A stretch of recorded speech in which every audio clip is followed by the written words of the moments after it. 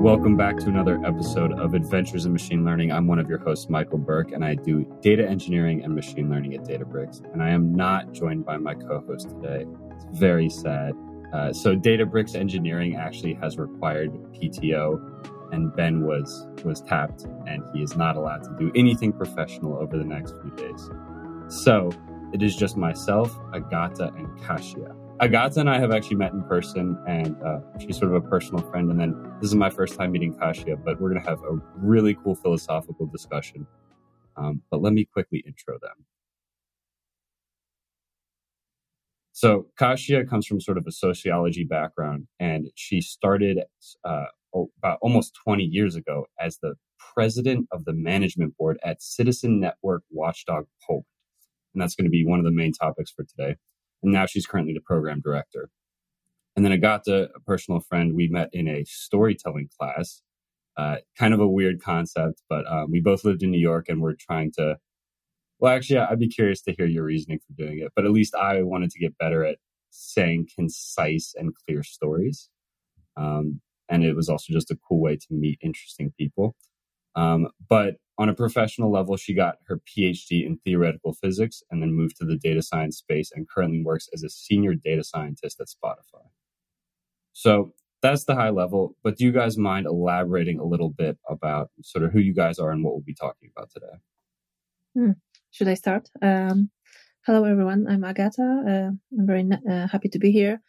As Michael said, my background is in theoretical physics, so I did work in research in academia for a couple of years, and then I moved to data science. I was working for a couple of years in Warsaw on a variety of projects in machine learning, and now I'm working more in data science / data engineering field at Spotify. But also I'm a songwriter, and my connection to Kasia is coming from there, but it also touches on machine learning, as we will tell you a little bit more later. And I'm very much interested in data science, machine learning, AI, and how it impacts our society and then the way we live. And about storytelling. So I'm also interested in presenting or improv theater and storytelling in general. And I had a great opportunity to be in New York and do a storytelling course with Adam Wade, where I met Michael, and it was awesome. Yeah, it was cool. Awesome. So now my turn. My name is Kasia. I'm working. Actually, I should say that this is the civic activity in the Citizens Network Watchdog Poland that I'm now representing. This civic activity has chosen me. It was that I was really resisting when I was a student of sociology at University of Warsaw. I expected my life to be very regular and ordered, and I was going to earn good money in business.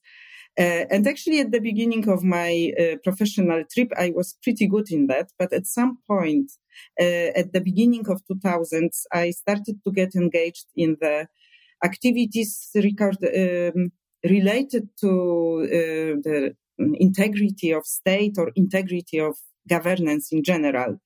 And at the beginning, I tried to join my both activities, so to be in business and to be civically involved. But at some point, it's just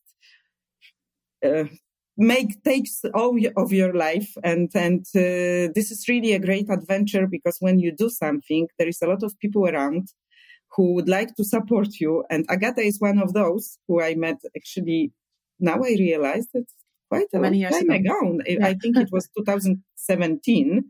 So maybe. Taking into account that it was 6 years ago, and the organization is 20 years old. So it's a pretty big part of our organizational life that we spent together with Agata, who was a great supporter and who is among many others who helped us to come from the state of the organization in the beginning of this century, when actually, email was at that time kind of something that was used only by part of our members. And now we are in a moment when we have the technology on our side. And actually, sometimes we think how to stop technology. So I can see it from 20 years. Over these 20 years, we changed a lot as an organization, but we still have the same mission. The mission is to have the just state, just authorities, integrity in public life. We are not always very successful, but we are for sure gathering a group of people who expect better governance in Poland. Got it. So Citizen Network Watchdog Poland, that's the name of the organization. What do you guys do day to day? So we are as I said, we are locally based. We have members in all over Poland, and at the beginning, these were people who were interested in integrity of local authorities. In Poland, local authorities, of course, this is completely different scale than in the United States. So Poland has around 38,000 inhabitants. So the local government, we have 2,500 local governments, which means that we have 2,500 mayors, and these mayors plus councils have quite a lot of responsibilities for local life. So they spend money, they take a lot of decisions that have direct impact on people's lives. And the problem was that people realized that those people who were elected by them are not always playing by the rules. And those people started to gather and think how they can prevent different abuses. So this is how we started our activities. And we discovered that the best tool to prevent any abuse is to have knowledge, to know. So our main right that we protect is right to know, and this is what we do on every day. So we promote the right to know. We inform citizens that they have this right. You have to be aware that we are a country that changed the system in 1989, so a bit almost 35 years ago, actually. But people were kind of they understood that asking questions, being in contact with any type of power is something that may hurt. So the important thing that we did was to promote right to know and to tell people that they have this right and they should use it. So one thing is about promotion. Another thing is about education. And then educated people who are aware of the right to know, they go and they ask questions, they want to know. And sometimes there is a resistance on the administration part. So we help them, we give advice, and we also go with them to the court if it doesn't work. And we also go to the court with our own cases. And because we have a huge knowledge on that, then we do advocacy. We want to change the system or we want to change the law, depends on the identified problems. So this is the typical circle of all watchdog organizations that they discover, they attract people, they discover problems, they try to change the system, then people use this system, and sometimes they discover that there is a problem, and it goes in this circle several times. But I would be happy to say that we went this circle several times. It's not that easy. So anyway, we work with people. What I want to say is that we work with people, regular citizens, I wouldn't say laymen, because these are people who are civically interested in something. So they went out of their comfort zone, but but it's not the only thing that we do, because we also work with different types of authorities, with parliament, with the ministries, but with local authorities. But we also do something that and I think this is the most interesting for this podcast, is about working with data, because we gather huge amounts of data. And technology was something that is crucial in helping us with that. Got it. So I have like 500 million questions. Let me start with let me start with a bit of a perspective. So I'm an American. I have been an American my whole life, pretty much lived in a few other countries at some point. But the culture around data in America is very interesting because there's so much of it, and everybody believes that their data are correct. Like no matter who you are, your data are right and everybody else is wrong, especially in the past few years. And that's been a very interesting cultural shift. Because prior to that, we would work with facts, and now facts are sort of a loose term. So I have one question for both of you. How do you guys think about defining true information? Because theoretically, as the old saying goes, there are always two sides to a story and the truth is in the middle. How do you think about saying that a fact is actually a fact? That's a very big question. Yeah, diving right in. I'll try to very quickly share my perspective. I think what comes to my mind is two things come to my mind. In the context of watchdog organizations that I've been supporting for a number of years now, I see it as a way or to execute your citizens' right to information, to public information, and a process or legal process in which you can enter and ask authorities certain questions and gather data. Now, then there is, since it's a legal process, there is, I think, hidden assumption that the data that you acquire from those authorities should be correct. And I guess in most of the cases it's correct. And I think it's also sometimes used by journalists. So when you ask me about correctness of data or different, versions of facts, journalistic work or critical thinking and investigation related to journalism comes to my mind. And then there is a second part as a data scientist and a person who more or less follows what happens with AI. I see the risk of fake news. I see how easily it spreads in social media. I see how we are lacking education about how to learn how to distinguish or how to investigate. So I think what is common for these two things, for these two areas, is that you could use your civic right to access public information to investigate whether something is correct or not. So I think that what Kasia was saying about education, I think that is a really powerful tool that legally, at least in Poland, we have that right written in our constitution, that you can ask questions to the authorities and get information from them up to a certain point. Now, of course, this is not applicable to any personal news that people are sharing in social media, obviously. So you can have somebody lying in this public space, and it might be very hard to investigate that and prove them wrong, and it will most of all take time. And so I don't know so these things come to my mind when you ask me that question, and I think it's very difficult to prove people wrong or prove that they are lying if they are providing fake news. But we have some tools to do that, right? Kasia? Yeah. So when you were talking, of course, I do agree. So when you were talking, Agata, the first thing that came to my mind is pace, the timing, the moment when you get false information, it gets to you, it comes to you much faster than the reliable information, if reliable information is not online already.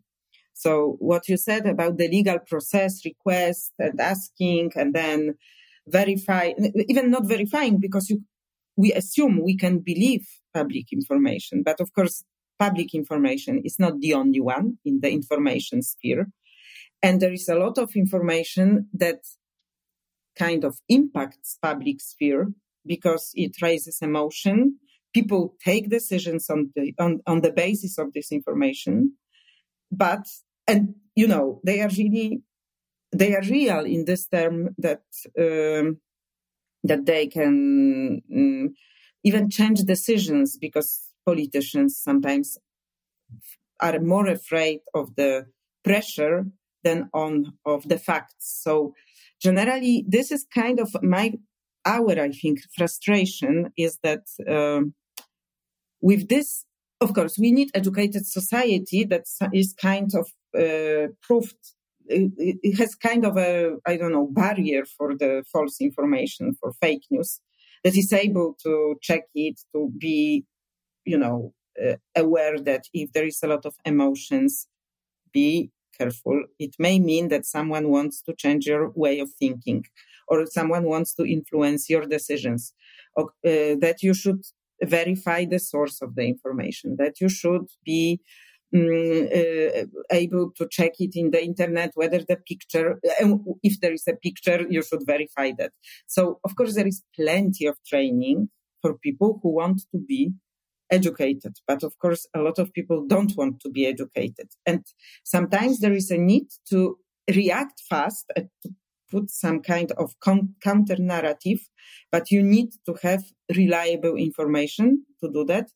And this is why data is that important. So generally, we are now thinking in Poland about changing the law, and the whole pressure is on putting more information online. So what you say, Michael, that people believe in data is, of course, important, because I remember being in 2009 in the United States, and you already at that time, which is obvious, of course, that already. At that time, you had this data marathons, hackathons, meetings, meetups, different things that we went there and we thought, wow, we should have it in Europe. And we started to have it later on. But still, we are not very satisfied. Of course, open data, this is a big issue. In whole Europe, European Union has a special directive on that. European Union explains that you can have products created on data so that economy gets extra money and so on. But first of all, someone has to produce data. And here we come to the pretty gray reality, I would say, which means that last year, there was a research of all local governments who have data on housing, different types of social assistance, education, different things. And there was a research whether they know what type of data they have. I don't even say about having like one place where all these data are gathered, but whether they, in their offices, they know what they gather. And this data, this is called a listing of data or something like that. And most of the local communities, local administration offices, they don't have it. So this is difficult sometimes to get information just because there is no data organization in any way. We expect that more data is online, but at the same time, we have to be aware how it looks on the local level and why they don't have it well done, because they don't have people who are competent. So this process of having good data is a pretty long one. And if you say, can we believe in data? There is a lot of mistakes, of course, in data. And this is not only Polish problem. This is like recognized problem that sometimes public officials or administration doesn't want to release data because they are afraid that someone is going to discover errors. But no one is going to discover errors if it's not made given freely to the public opinion. So generally, this is a cycle that is connected with releasing data. So I can say we can't fully trust, but we can trust people who are competent enough to verify them. Without that, no one knows that there is an error, or they learn about that too late. Got it. Have you guys so you've been with the organization for like 20 years now, or almost 20 years. Have you guys ever made any mistakes that you are not happy with? Not to put you on the spot, but have you ever made mistakes? Yes. Mm-hmm. Okay, there are stressful situations, I would say, and they are very often the most stressful situations are connected with the high profile cases. When we went to the court and the difficulty of a case was too much for us. And this is usually when you do it against someone very powerful. So I wouldn't say it's a mistake. Of course, we made a lot of mistakes. I will come to it, but it's more on organizational side, on management and all other stuff. But the biggest problems that we had was like now in Poland, we have a government that is so-called illiberal, which means that different democratic institutions don't work properly. So politicians sometimes abuse. This is like general problem that any politician can abuse power or public money. The abuse of decision-making power is pretty strong now in Poland, and we went against the kind of crony of the current government, which is a priest that has influence on several constituencies of the ruling party. And this was a moment when we were under huge pressure because we had just a freedom of information case. We asked about money that this priest's organization got from the government. They didn't want to release it. In Poland, you can go to the court, the criminal court, with such a case because they were really resisting of giving us this information.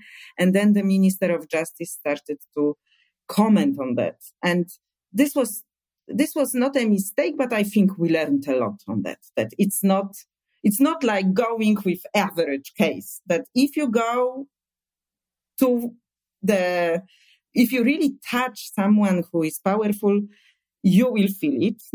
It's not about death threats or something like that, but it's enough that you feel really stressed. But of course, and I think something more relevant to the podcast is connected with data management. Very often we ask about too much data and we are not able to proceed it. So we had a lot of new policies, how we are not going to do it once again in the same way. Now I feel that we are after these 20 years, because it's exactly 20 years actually this year. I'm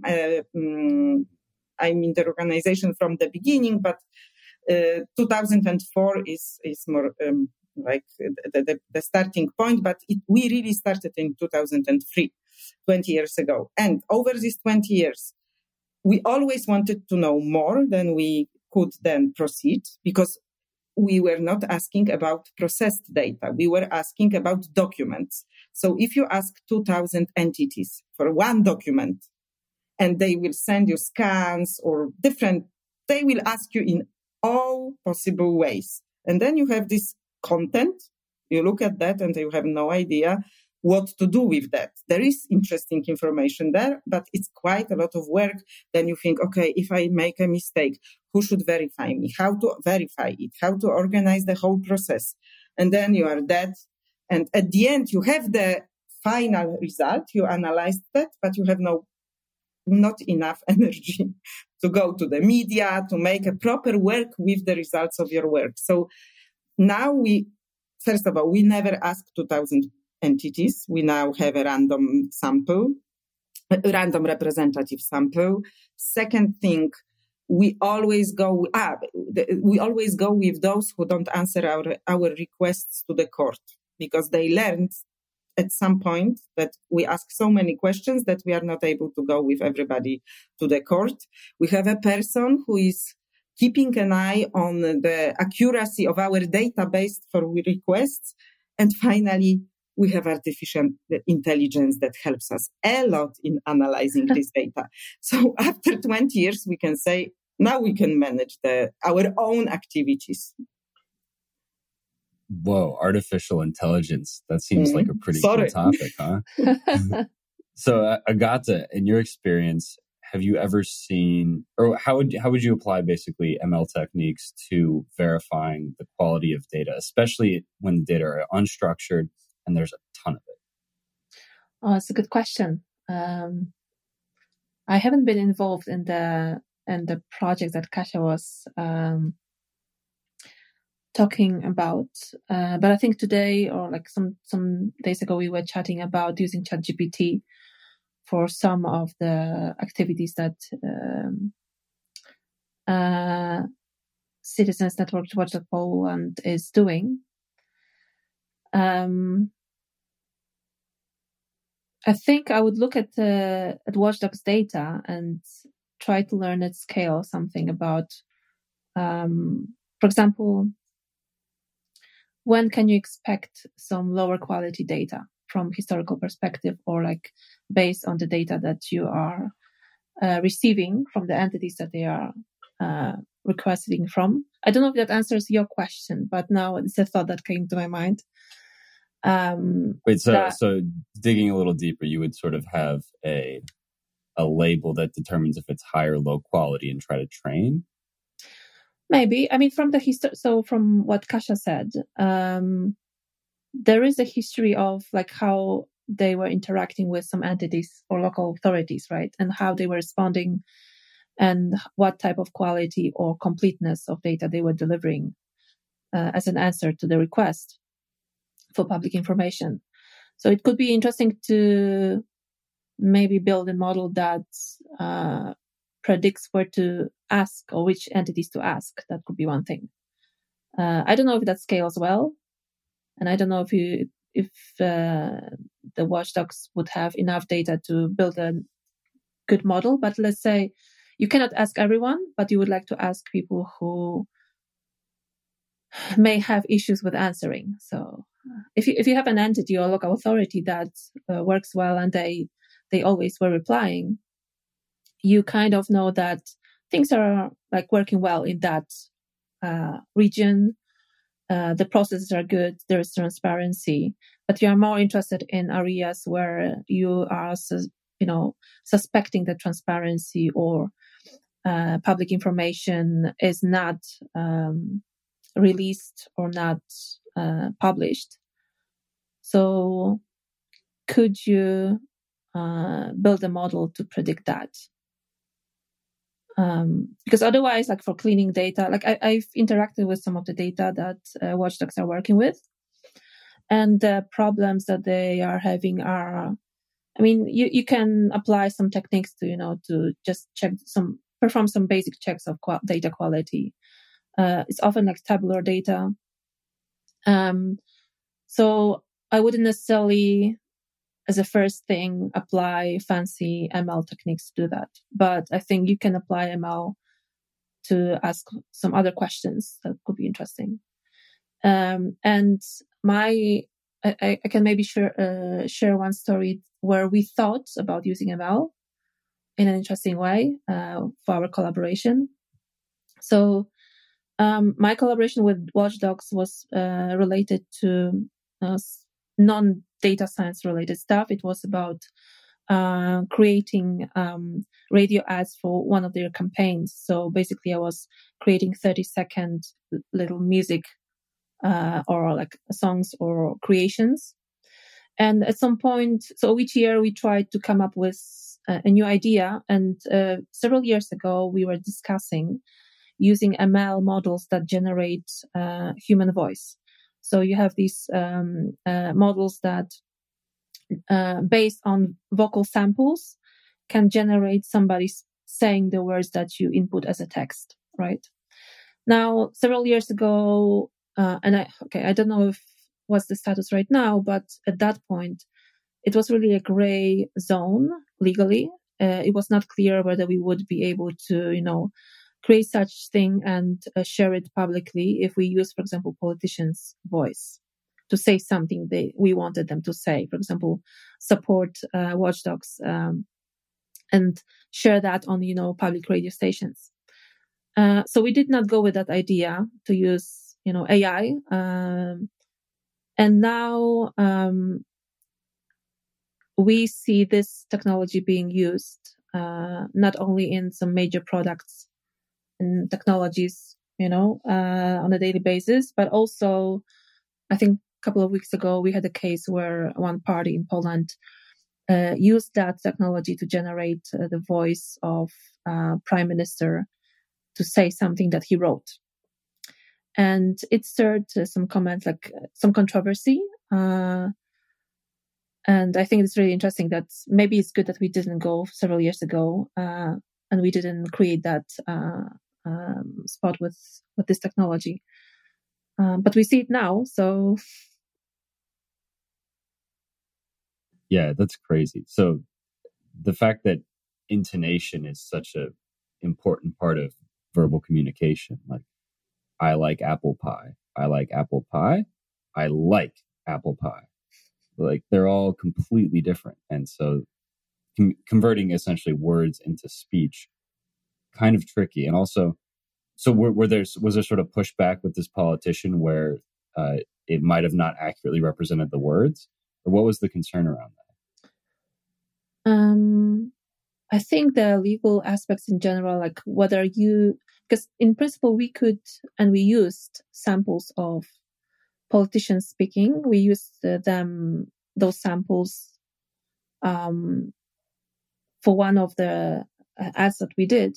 But here we are talking about generating them telling, like it wasn't a recorded speech. It would be a generated speech based on their brand, like their voice. So, and we were also afraid of controversy. So we didn't want to, I think it was a part of the branding of it. Like if we go with such controversial thing, you might be remembered for that. You might generate more negative, impressions than positive ones. So for an organization like Watchdogs Poland, it was also a matter of what is our identity here? Like how do we want to be perceived? Should we touch this, should we use this technology? So these were the questions. It wasn't the reaction of a politician who didn't want to, his or her voice to be used. But it was more thinking about the branding, the perception of this. Yeah, I was about to say, Kasia, I mean, if you spend 20 years building the trust of an organization where trust is the integral part of what you're selling, are you guys sometimes more careful than you would like to be? Well, we always, when Agata was speaking, I thought, okay, organization that talks about the truth is now falsifying something, that this is exactly about trust. But on the other hand, social media are not that serious. So we overcame in 2014 our stiffness, and we started to play the game with our constituency in social media and different places. So to some extent, at that moment when we were talking with Agata about that, it was rather in my guts that I felt no, then I was able to explain why not. But we also had, because there is no, I don't know about the legal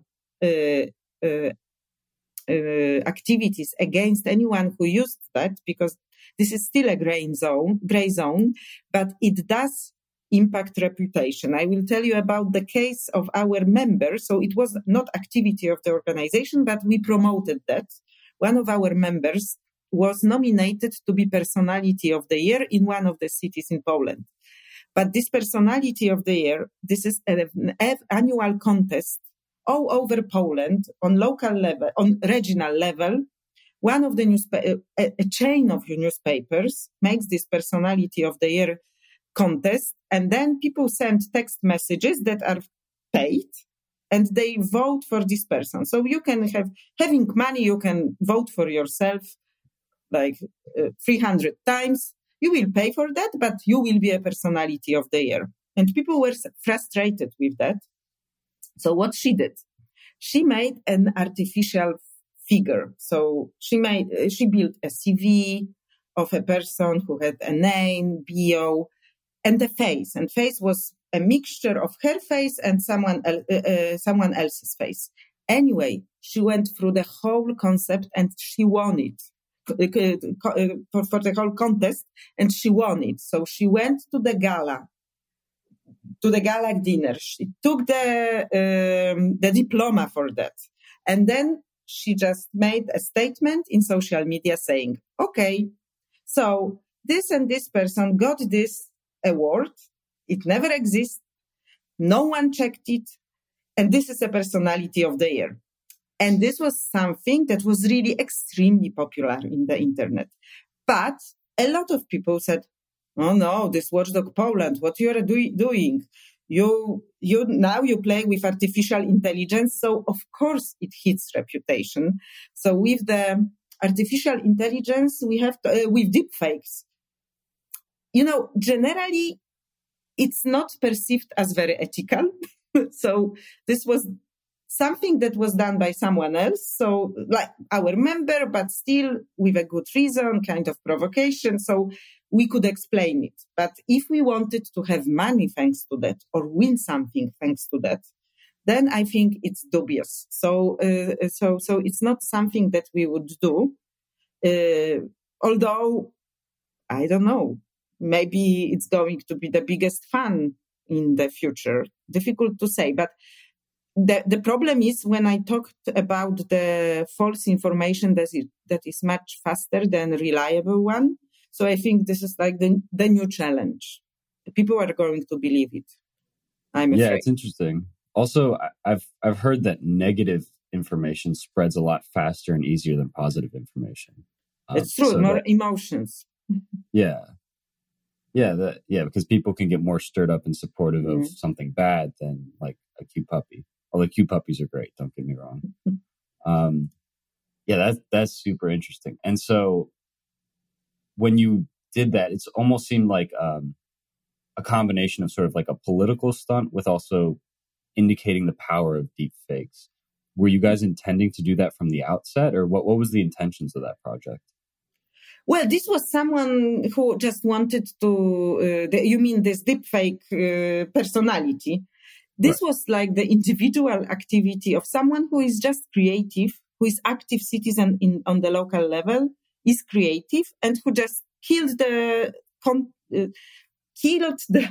idea that for years was kind of abusing people's hopes. Because it was like, you are nominated, you are kind of a local hero, someone who does something important on the local level.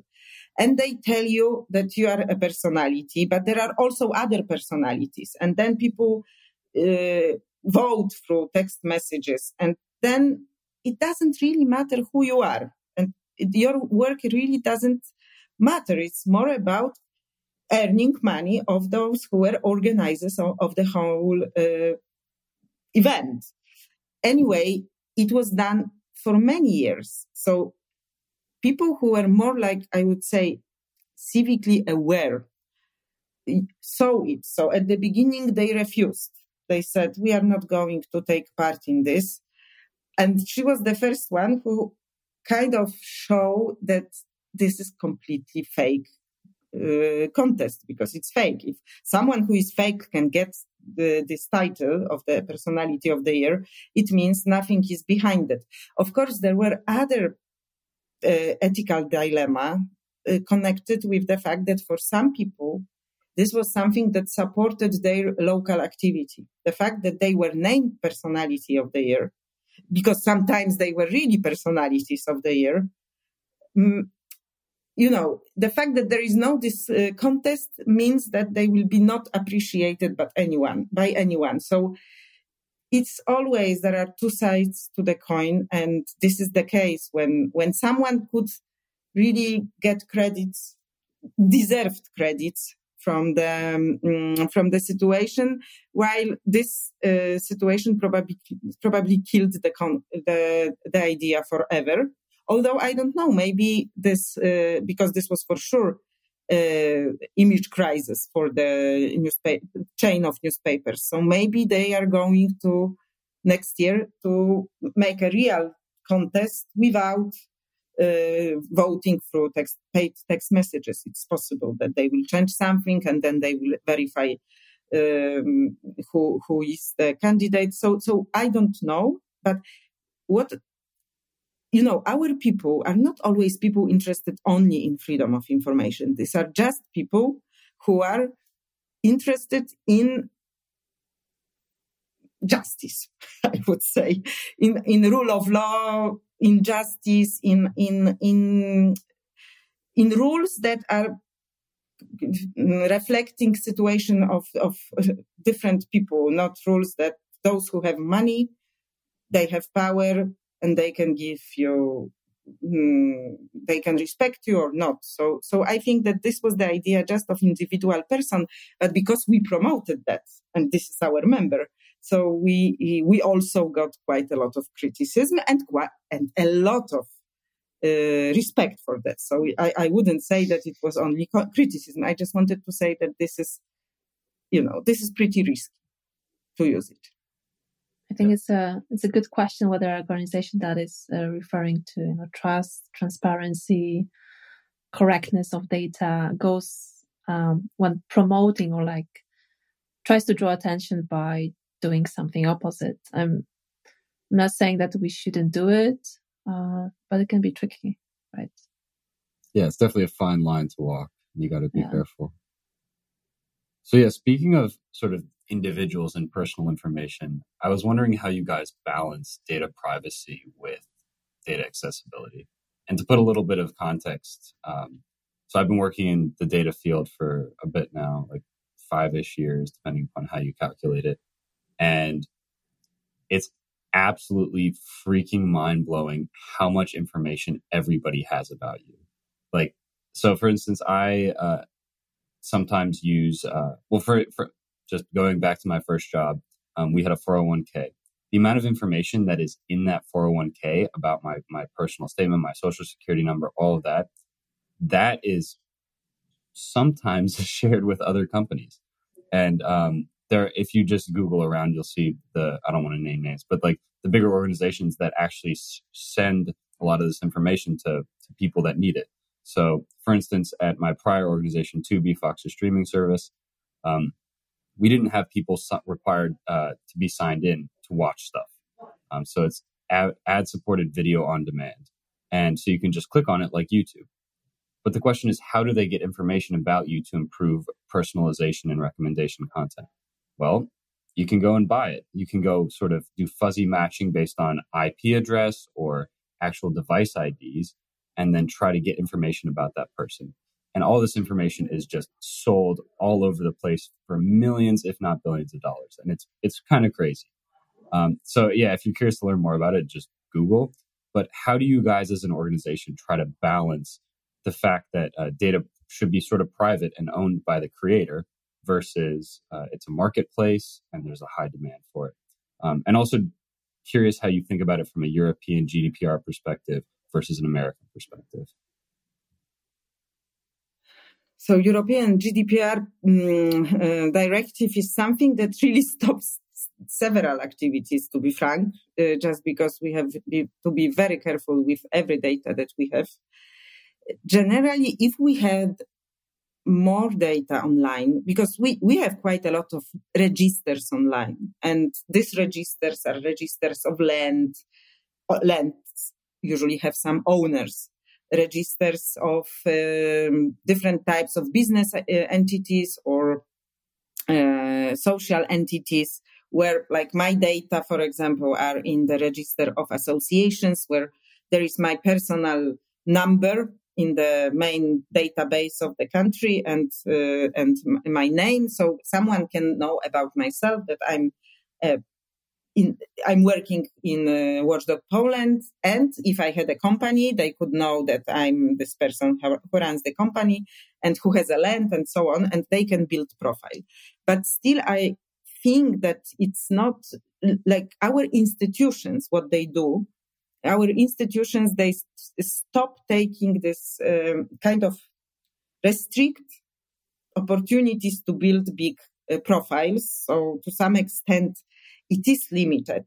And also, I think that we still need to have bigger discussion, because data protection people, they usually say, try to stop all registers that will have too many personal information. Of course, we are on the opposite side, saying no. There are registers that are important for public life, so let's discuss.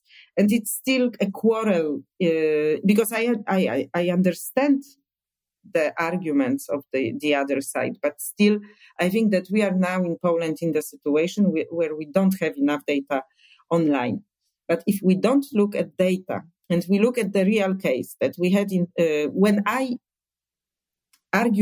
my arguments were for releasing data, but I had doubts actually afterwards.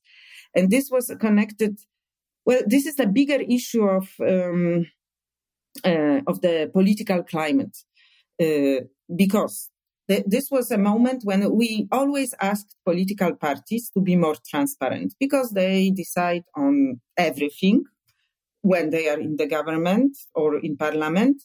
So it's important who pays them. And of course, they can have only money from individual people. Polish law doesn't allow too many abuses, but in fact, many things happen. Anyway, from one of the parties, we got a list of payers, and we believed it should be released because if anyone wants to go to the people who are employed, and this is something that you can go to the National Election Committee after elections and you can see it in the books, but it's in paper. While we got the information that we put online. And one of the employed persons wrote to us that he does not allow for releasing his data. But we said, come on, this is public information. There is no reason to anonymize that, especially that anyone can get it from the electoral committee. And actually we defended ourselves, and we are now even having a law that allows that requires the register of contracts. So everybody in the political can see who is employed by the political party. But the guy also used the argument that he's an IT person. He was working for the left, while the environment of the IT people in Poland is very right radical people. And that for him, being recognized as a supporter of the left because he works for them can be risky. And this made me think, of course, this was just individual case, but it made me think that maybe sometimes there are conditions in which we should take into account releasing data that theoretically should be released. I know that there is a big discussion whether supporting political parties should be released, and GDPR says no. Polish law says yes. So it may change anytime, but of course, this is what you said. Context matters, and this context that is maybe not very important today may be important in a few years. In a few years' time, it may matter that something is known about you. And I find it as something that requires more reflection. My problem is that I am in kind of defense position because I always feel attacked by the privacy protection people who say, no, possible. I would like to have a just discussion of pros and cons and ways how to protect things that may happen to people and so on. And I think this complexity of the world is going to even increase. So it might be that we will never resolve it. Probably we will never resolve it.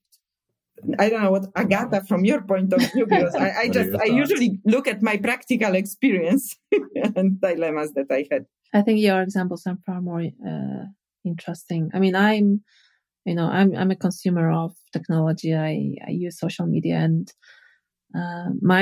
the data about myself is probably everywhere, and I try not to think about it. But what comes to my mind is that I think even in Europe you have different perspective or different approach to privacy. So, for example, Poland versus Sweden. In Sweden, a lot of things are like transparent. Like you can find a lot of information about you online. And I'm not saying that one or the other solution or approach is better or worse. It's just different. And I think it relates also to mentality and historical or cultural context of a given country as well, plus the legal aspects, right? But I feel like that it's great that, for example, in Europe, there are some legal ways to protect privacy. So I may not be using that on a daily basis, but it's good to have that. I forgot to mention when you said about Sweden, because of course, this is like the biggest discussion, transparent salaries. This is something that we have in Watchdog Poland, we have our salaries online since 2012 or 13. And at the beginning, we tried to encourage other NGOs to put these salaries online. And they were like, no, you Watchdogs can do it. We are not going to do that. And I had plenty discussions. Why no? You know, when people realize that they should release this information, when there is an attack, when someone is under pressure, then suddenly realize that giving data to those who attack them can be helpful. So in Poland, we have, this is very slow process, but there is more and more people who talk about transparent salaries as something that makes the payments more equal, because it shows whether men don't, whether there is no better salaries for men, or what are the differences between the management and people on the most on the lower levels in the organization. So, and I know that when we have our payment schedule, I can't earn 3 times as much as someone on in administration, let's say. It has to be somehow justifiable. And this is why Sweden, where they have transparent incomes, in Sweden, people there is no such discrepancies between the poorest and the richest. Of course, I mean the majority of the society, because for sure there are very rich people who for generations had a lot of property, and, this is history and so on. But generally, normal people working and intellectual class, there are no such discrepancies. And in Watchdog Poland, we are very happy that we have transparent salaries. There was 20,000 visits on the website with our salaries. No one comments. Once someone said, "Oh, not a lot." But there is even no attacks. People who come to us to work, they say, "We are very happy that you do that." So it seems that the resistance is more on decision makers, who would then have to show that these payment schedules are not very just, that there are huge discrepancies, that there are unjustifiable differences, that someone gets a lot of bonuses, someone else not, and so on. So generally, this is the biggest issue about personal data. And this is personal. Have you heard about GDPR? Yes. European Union now thinks about another directive of transparent salaries just because of the equality reasons. So it's not... It's exactly, and Sweden is always an example of the country where transparency doesn't hurt, and where they have much more personal data available for others, and nothing happens. Of course, this is general picture. You will always find situation that is, abused, or is connected with some abuses. Yeah, it's so fascinating, the cultural difference. This could be wrong. I think it's right. But I remember hearing from a friend that in the US, we publicly publish top CEO salaries, or maybe it's the top 5 people at a given company. That sounds generally right. And the actual salaries skyrocketed right after they were published. And it's because it was this sort of pissing match or competition between all the CEOs. Oh, you make this much, I want to make more, give me a raise. Versus in Europe, they're all like, wow, why do you make so much? You're overcompensating for something, or what's your deal? So yeah, it's just so interesting to hear the the discrepancies. And also, I had worked a bit with some Polish teams, and they think about money pretty differently from Americans. It's so fascinating. But yeah, I think we're coming up on time, so I'll quickly summarize and then kick it over to you two if people want to get it involved. Yeah, head is still spinning, but some things that stuck out for me, for a citizen network, Watchdog Poland, they do a few things, but the core three that stuck out to me was promoting the right to know via sort of informing people in social media or things like that, providing actual knowledge, so trying to provide facts, and then legal advocacy, so they'll actually go to court and try to defend the ability to access correct data. And then when thinking about data reliability, you should look at the source, see if it's a reputable source. Thinking about the phrasing of it, is it very emotional or is it sort of objective and factual? And then also you can cross-reference with other sources. If this is the only piece of information that states this, maybe raise an eyebrow. And then in terms of data privacy, context is super, super important. So you can sort of think about on a case-by-case, is the data publicly available elsewhere? If it is, maybe you shouldn't have to have it erased. But who am I to say? And then also, what would happen if the information is shared? So thinking about sort of a few steps down the line, if someone uses this information for good or for evil, what would happen? So those were a few points, but there's a lot more. But if people want to learn more about Citizens Network Watchdog Poland or similar organizations, not just based out of Poland, where should they go? I think, Kasia, you can share the website. So it's the easiest way is just to go watchdogpoland.pl, watchdogpoland.pl, and there is also an English version of the website and information on us. It's also possible to support us. You can do it via PayPal, and it's written support us on the website. We have people from abroad, probably Polish people from abroad, but we know that some of them support us, which means that they believe in our country and in change that is possible. I always I'm the Ashoka Fellow. Ashoka is the organization uniting social innovators. And when they write about me, they say, she wants Poland to be Sweden. So, Agata, this is prophetic. Oh, wow. Agata already is our delegate to Sweden. Official ambassador. Ambassador. Well, I just want to say that my involvement in or support for Watchdog was, it came from perspective that you don't have to donate money, but you can support them with something else, knowledge or expertise, be it on songwriting or some data science aspects of it.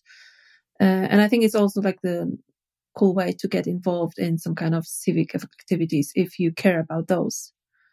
So it's not necessarily about money, but it's about supporting in a variety of ways. And for me, what started as something small, grew into something unexpected and grew into some kind of a friendship as well. So I really appreciate that, and it was super fun throughout these years to work with Watchdogs. I recommend. Yeah, and just real quick before we sign off, if people want to get involved in similar data organizations, maybe they're not Polish. So do you guys have a network or any recommendations for how to find similar organizations? Well, in the US, I have to say that I lost connection because organizations that I visited in the States, but they were not data organizations, but there was organization OMB Watch, for example, in the past. It doesn't work anymore. So I see that there is a huge, but they had quite a long history. So I think this is what happened in the United States. New organizations overtook from the old ones. And this is why I'm not very much in touch with the US based. But in Europe, there is a huge network of organizations dealing with something that is ask them, like the different types of what do they know, ask them, or something like that. And they have a system for asking questions to the European institutions, to the national institutions, and they have plenty of data. from these requests, because regular citizens just send their requests. Everybody can see it. And I think that with them, especially with the British organizations that started this movement, this is something this is something interesting for everybody who is interested in data. Cool. Sounds good. Well, until next time, it's been Michael Burke and my good friend Agata, and now my new good friend Kasia. Have a good day, everyone.